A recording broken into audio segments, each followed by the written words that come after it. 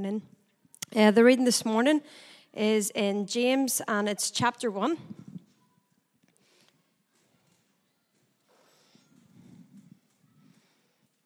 And we'll read the whole chapter. James, a servant of God and of the Lord Jesus Christ, to the 12 tribes in the dispersion, greetings. Count it all joy, my brothers, when you meet trials of various kinds, for you know that the testing of your faith produces steadfastness. And let steadfastness have its full effect, that you may be perfect and complete, lacking in nothing. If any of you lacks wisdom, let him ask God, who gives generously to all without reproach, and it will be given him. But let him ask in faith with no doubting, for the one who doubts is like a wave of the sea that is driven and tossed by the wind. For that person must not suppose that he will receive anything from the Lord. He is a double-minded man, unstable in all his ways. Let the lowly brother boast in his exaltation, and the rich in his humiliation, because like a flower of the grass he will pass away. For the sun rises, and its scorching heat, and withers the grass. Its flower falls, and its beauty perishes. So also will the rich man fade away in the midst of his pursuits. Blessed is the man who remains steadfast under trial, for when he has stood the test, he will receive the crown of life, which God has promised to those who love him. Let no one say, when he is tempted, I am being tempted by God, for God cannot be tempted with evil, and he himself tempts no one. But each person is tempted when he is lured and enticed by his own desire.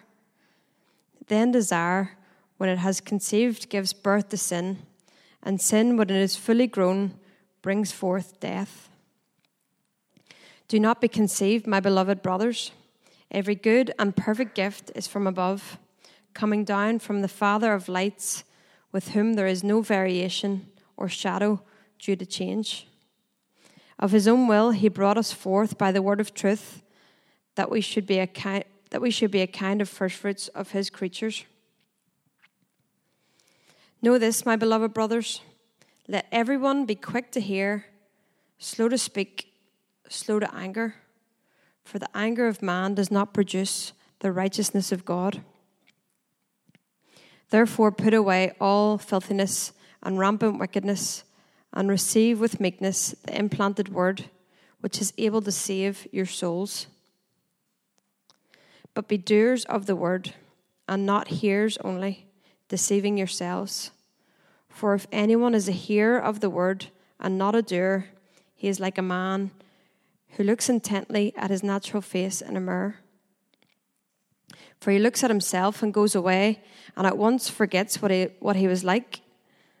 But the one who looks into the perfect law, the law of liberty, and perseveres, being no hearer who forgets, but a doer who acts, he will be blessed in his doing.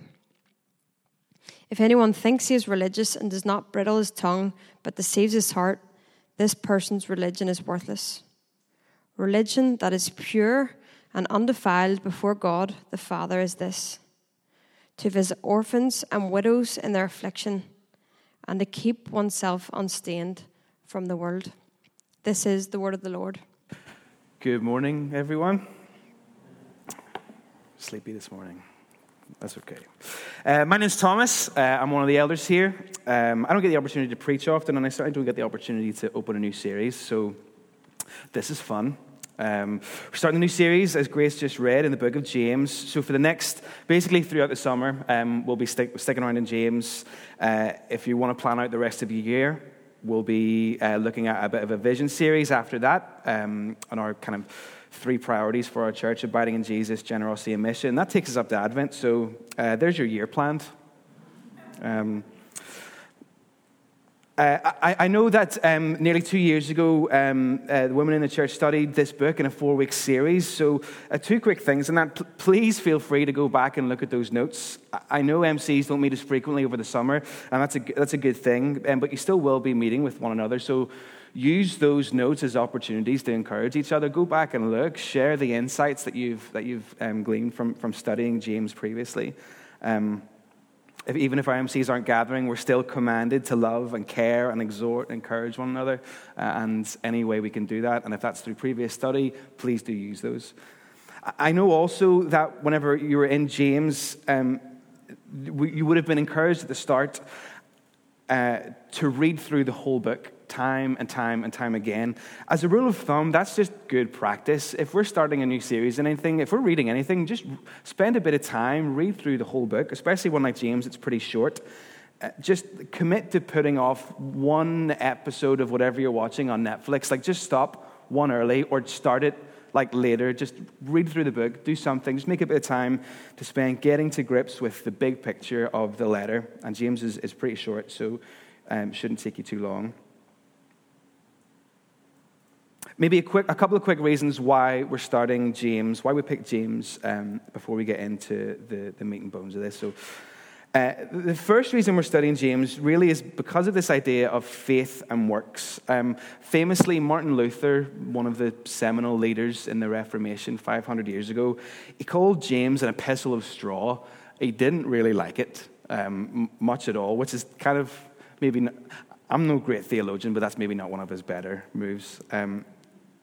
He wasn't its biggest fan. And the reason for that is because it's, out of the 108 verses contained in the book, there's more than 50 different commands. It's a very application-heavy letter. Jesus is only mentioned, I think, twice. Once at the beginning, like Grace just read, and mentioned one other time. It doesn't go through significant theological kind of themes as you'd read in Paul's letters or other places in the New Testament. But that's okay. I think sometimes we can fall into the trap of when we hear words like obedience and commands and laws and the works of the Christian life, we can often just cry legalism and run away. Might say that Christianity is not about doing this, this, and this. It's about receiving the love of Jesus. And that's true. But James would also say, well, actually, it is about doing this, this, and this. Because we don't just do the word or listen to the word, we do the word, we live it. And if we don't, James would say our faith is dead. Which is something that I don't think you want to hear spoken to you. So, don't hear me wrong. There is a careful relationship to balance here. We have to think rightly and biblically about the understanding between faith and works, and James is going to help us process this. But he is clear that there is a very distinct relationship with our works, and he elaborates on that, and it's a good thing for us to spend time thinking about that. So more than that, faith not only acts, but James teaches us that faith is effective in the world. James addresses loads of issues. Sometimes it feels, when you're reading through the book, through the letter, it feels like he's just going off on tangent, like he just thinks of something and then just goes on like a wormhole on it. So he talks about trials and poverty and riches, materialism, favoritism, social justice, the tongue, worldliness, boasting, making plans, praying, what to do when we're sick, among a couple other things.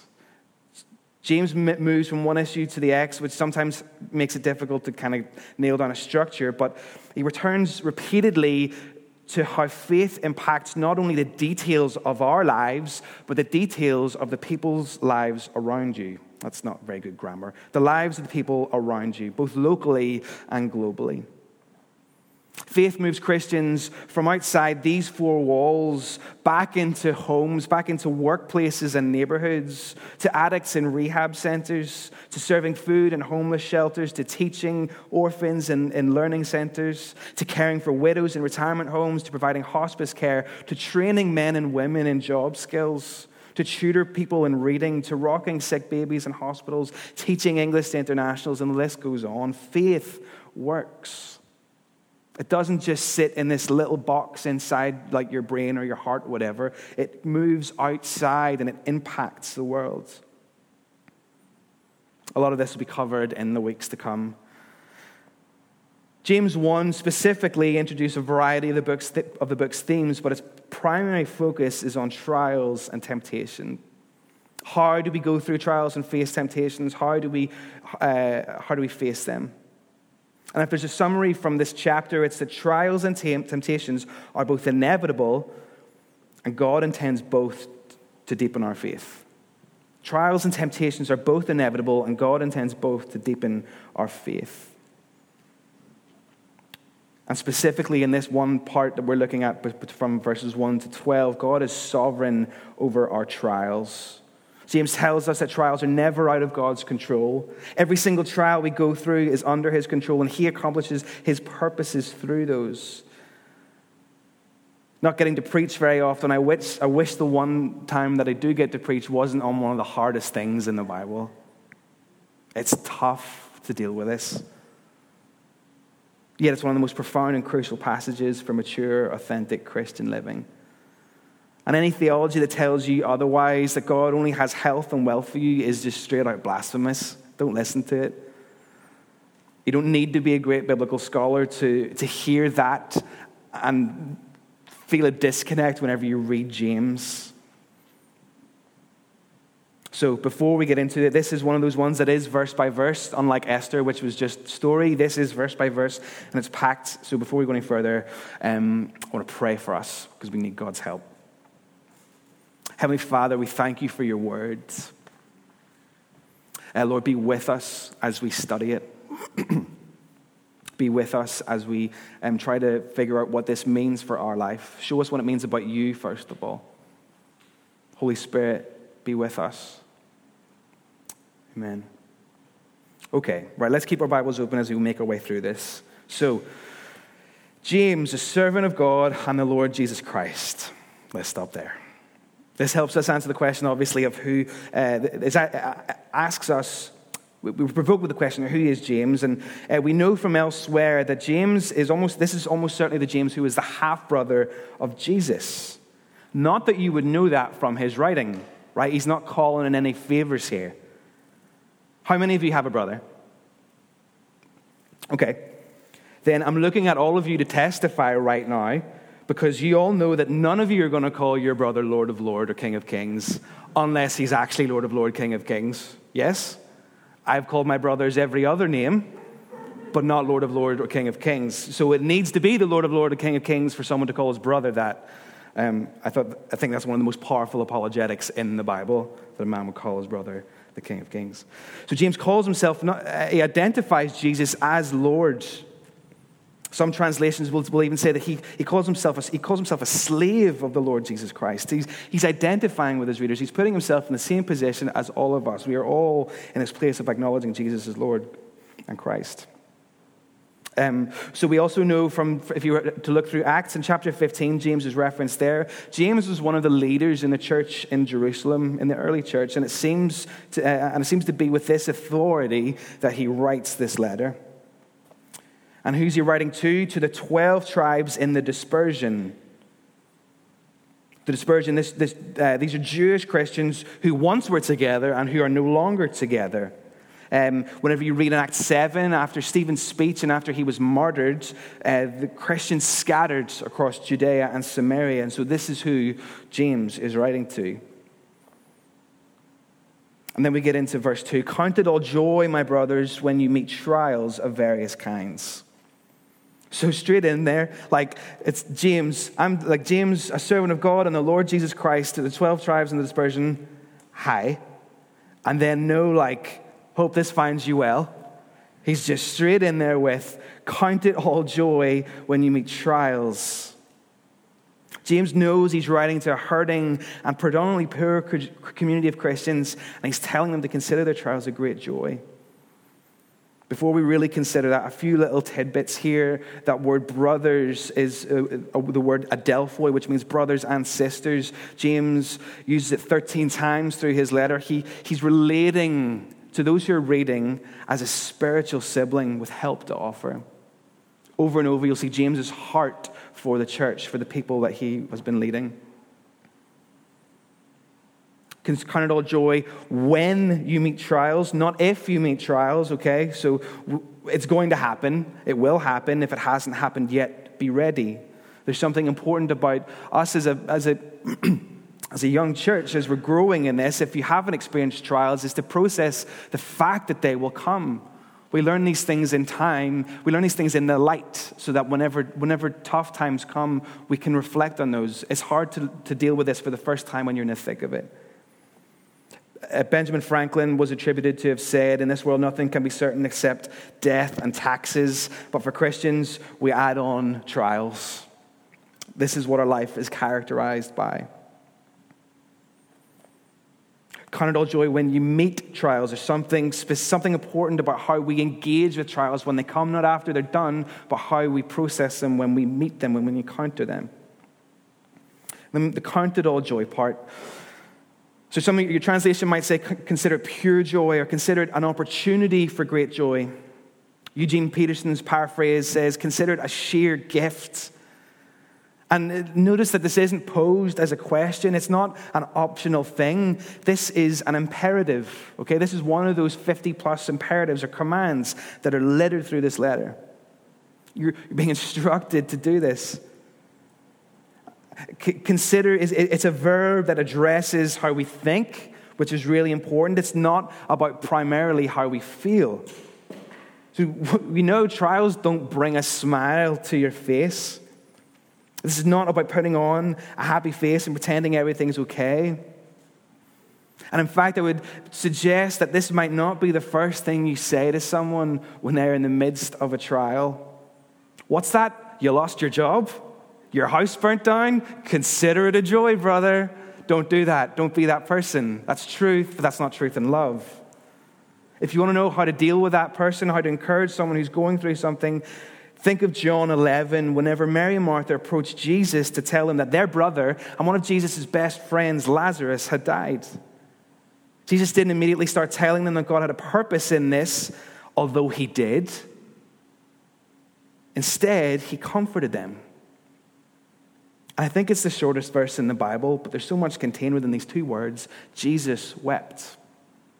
That's how you respond to someone who's going through trials. So how do we experience pure joy then when we experience trial? It doesn't seem to add up. Notice that James refers to various trials, and these trials can be big, they can be small, major, or minor. But we're wondering, how can the Bible be serious about having great joy during times of trouble? And the thing we need to realize is this: trials are not joyful in and of themselves, but they are joyful when we realize they are under the authority of a sovereign God who is accomplishing his purposes through them. Trials are joyful when we realize they are under the authority of a sovereign God who is accomplishing his purposes through them. And what is he accomplishing? Well, verse 3 and 4, James begins to pile on the ways God uses trials in our lives. And he continues all the way to verse 12, where he puts a bookend on this section by mentioning trials again. God is encouraging these believers to embrace trials, not so much for what they are, but for what God sovereignly accomplishes through them. And the big picture, remember, for this part is God is sovereign over trials. I want us to look at four things that might cause us to rejoice as we consider this truth. First one, and from verse 3 and 4, we learn to grow in his likeness. For you know that the testing of your faith produces steadfastness, and let steadfastness have its full effect, that it may be perfect and complete, lacking in nothing. So the testing of your faith develops steadfastness, or endurance, or perseverance. And this work of endurance, of perseverance, and steadfast must be let to continue to grow, so that we may be perfect and complete, lacking nothing. Excuse me. This is really the ultimate purpose for trials in this passage, and in this book of James as a whole. God's goal in our lives is maturity in him, growth in his likeness. So one day, we're all going to stand before Jesus. And as we stand there, God's goal from now until then is to prepare you for that day. But But we don't often think like this, do we? If we think the goal of life is to be successful, to have a good job, to get regular raises, to achieve a certain kind of standing in the world, to maybe attain a certain goal or to have a certain kind of family, then when trials hit in our family, at work, in any of those places, they devastate us because they're getting in the way of that end goal, which is maybe not right. If, on the other hand, our goal is to know God, to be conformed into his likeness, then we take joy in trials because we know that no matter how tough they are, they're moving us towards that goal. So this James, let's call it James 1:3 lifestyle, the kind that endures testing because the kind that endures testing, this lifestyle requires a radically God-centered perspective on life. If I'd ask you to think about a trial in your own life, big or small, if the goal is just to fix your circumstances, you're setting yourself up for constant frustration. Because the circumstance doesn't get fixed like you want it to. And sometimes it doesn't even get fixed at all. And even if it is fixed like you want it to, something else comes up. And something else comes up when we live in this constant state of anxiety where nothing is resolved because we have this wrong goal in mind. But if our ultimate goal is not just to fix our circumstances, but to know God and to grow in God, then we can rejoice because no matter what our circumstances, we achieve that goal. God designs trials for our growth in godliness. There's a journalist, an interesting journalist called Malcolm Muggeridge. He has a really interesting name for a start, and that's worthy enough to quote him. He wrote this at the age of 75 after converting to Christianity in the middle of his adulthood. Contrary to what might be expected, I look back on experiences that at the time seemed especially desolating and painful, but with particular satisfaction. Indeed, I can say with complete truthfulness that everything I've learned in my 75 years in this world, everything that has truly enhanced and enlightened my existence has been through affliction, not through happiness, whether pursued or attained. In trials, we experience growth in godliness like we could never experience in any other way. This is not good news to you if your goal in life is to have a carefree life. In the words of the youths, your best life doesn't necessarily line up with that, with all the circumstances going like you planned. If that's your goal, then trials will never be a joy to you. But when you set your sights above the stuff of this world and fix your eyes on God and the knowledge of him and the maturity in him, then trials will be a joy because they will teach you to know and to love and to trust him. We learn to grow in his likeness. Secondly, we learn to trust in his wisdom. The implication in verse 5, if any of you lacks wisdom, let him ask God, who gives generously to all without reproach, and it will be given to him. The implication, we're not there yet when it comes to wisdom, in case you needed reminding. We are lacking something, and that something is wisdom. And that's exactly what we need when we walk through trials. Like verse 5 gives us an imperative. He should ask God. It's a command. This is what we were to do when we lack wisdom. Let's just think about how we as humans get our wisdom, okay? 3 ways I'm going to suggest. Through knowledge, through perspective, and experience. But we have limitations here, so they lead to limited wisdom. So when we're going through trials, firstly, we don't know all that's going on, okay? So it's limited knowledge. We realize we don't see our situation from every angle, so we lack perspective. And thirdly, we realize that oftentimes we lack the experience of what to do, so our experience is limited. But if we think about those same 3 things with God on the other hand, possesses all knowledge. He's not limited. He has eternal perspective, and in Christ he has experienced every kind of test and has prevailed. So we need his wisdom, and we can ask God for his wisdom because he gives in what fashion? generously and without reproach. That's without criticism, without rebuke, without finding fault.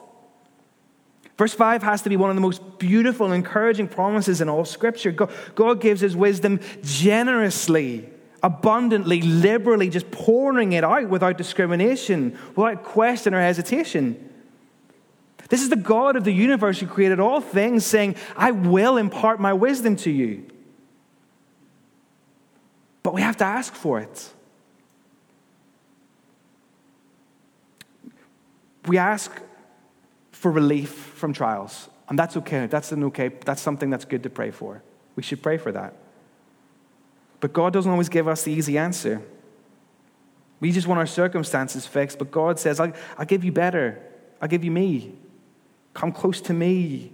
Ask me for help so you can understand why this is happening. And I'll give you perspective on what you're going through.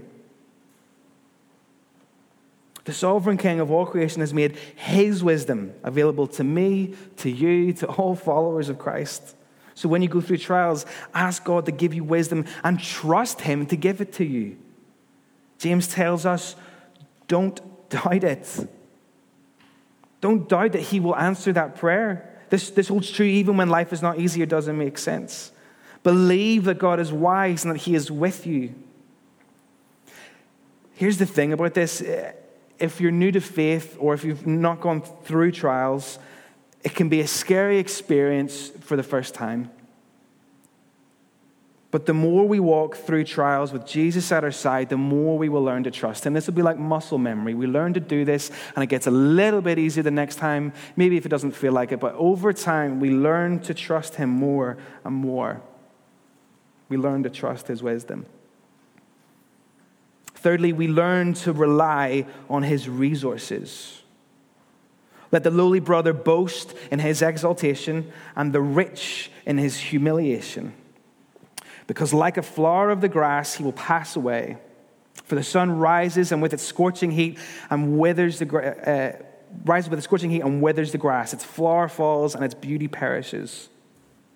So also will a rich man fade away in the midst of his pursuits. Verses 9 to 11 introduces the theme of riches and poverty, and we'll see this again and again through James. But why in the middle of a section on trials does James start talking about poverty and riches? Well, the church has all kinds of people in it, right? All kinds of folks. Many of the readers of this letter were likely poor, but some were rich and were trusting in their wealth. James reminds us in these verses that trials have a remarkable leveling effect. At the cross, the humble are exalted, and the exalted are humbled.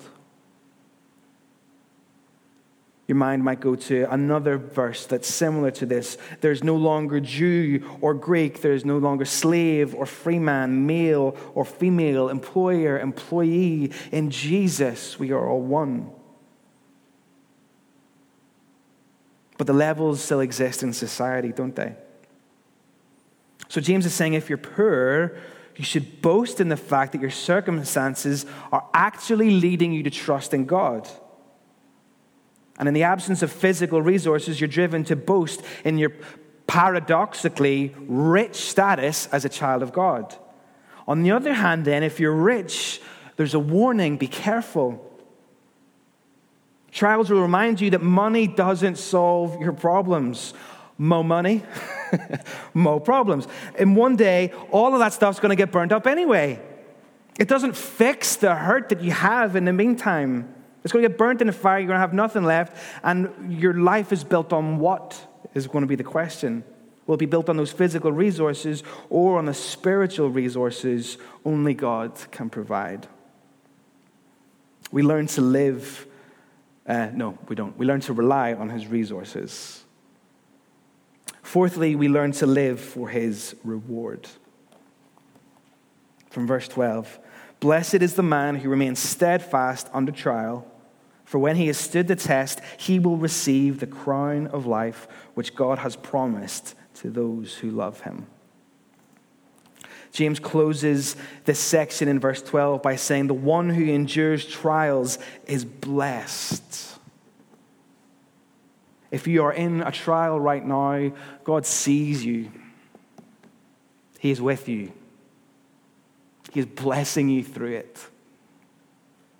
If you're familiar with the Bible, if you've been with us for a while, you might remember our series in the Sermon on the Mount and how these words echo Jesus' words. Blessed are those who are persecuted for righteousness' sake, for theirs is the kingdom of heaven. James again and again recalls he calls his readers' attention back to Jesus' own teachings. You might find other things in this passage that we've read that also call back to the Sermon on the Mount, like the flower falling and its beauty perishing. Eventually that comes back to Jesus in the Sermon on the Mount talking about that, which is Jesus quoting Isaiah 48.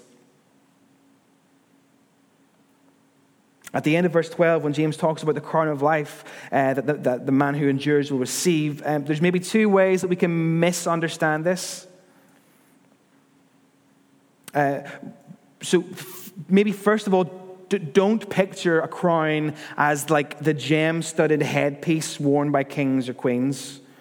Most original readers of this letter would have immediately thought about the wreath that gets put on like the athlete's head for finishing a race. The race that the athlete won. So the picture here is that of running through the trials of this life victoriously to receive a crown. Consider a race rather than like this gold jeweled headpiece. And second, the crown of life should not be simply thought of as a physical crown with great splendor. The crown of life is a symbol of receiving the glorious reward of eternal life, right? So this wedding ring isn't my marriage. This is not my marriage. This is a symbol of my marriage that I wear. So the crown is a symbol of eternal life. So we consider it a joy because trials remind you that you are living for a reward to come, life unending.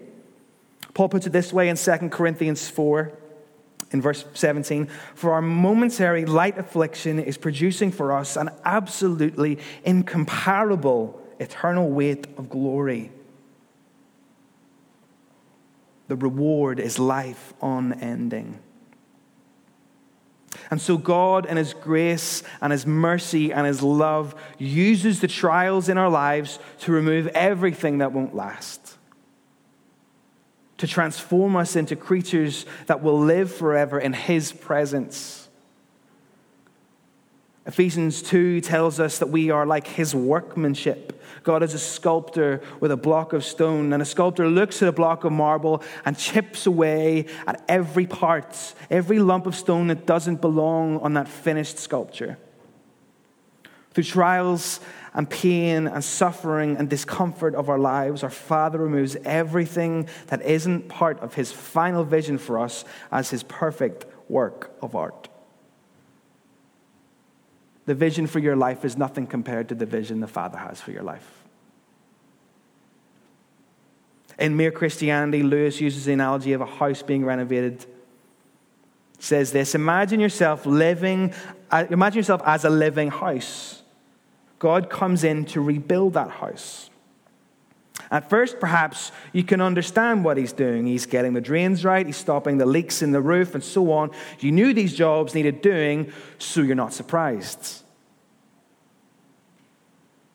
But presently, He starts knocking the house about in a way that hurts abominably and doesn't seem to make sense. What on earth is He up to? The explanation is that He is building quite a different house from the one you thought of. Throwing out a new wing here, putting on an extra floor there, running up towers, making courtyards. You thought you were going to be made into a decent little cottage, but He is building a palace. And He intends to come and live in it Himself. So even when we're experiencing the hardest times that just don't seem to have an end, God is working to make us like Christ. Even when we feel like we can't go on anymore, we cry out, Father, why does it have to be so painful? Why does it have to last so long? He says to us, daughter, Son, I know. But trust me, I love you. It will be worth it in the end.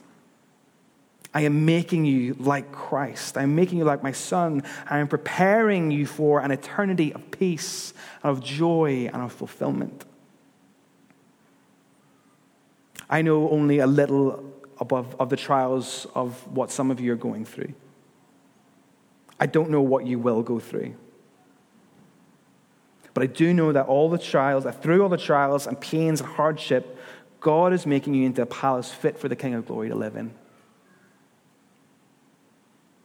And this is a reason to count our trials as pure joy.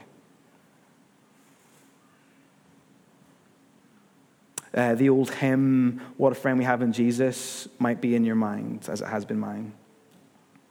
And this is what it says in the 3rd verse. "Can we find a friend so faithful who will all our sorrows share? Jesus knows our every weakness. Take it to the Lord in prayer." And here's the truth. We have a friend so faithful in Jesus who has shared in our suffering. You see, actually, when trials come, we often wonder why this bad thing is happening to us. It doesn't make sense. But the truth is, Jesus' suffering is the only suffering that didn't make sense. Because he was already perfect. He was already complete. He already lacked nothing. Yet he carried our pain. He took our suffering on himself.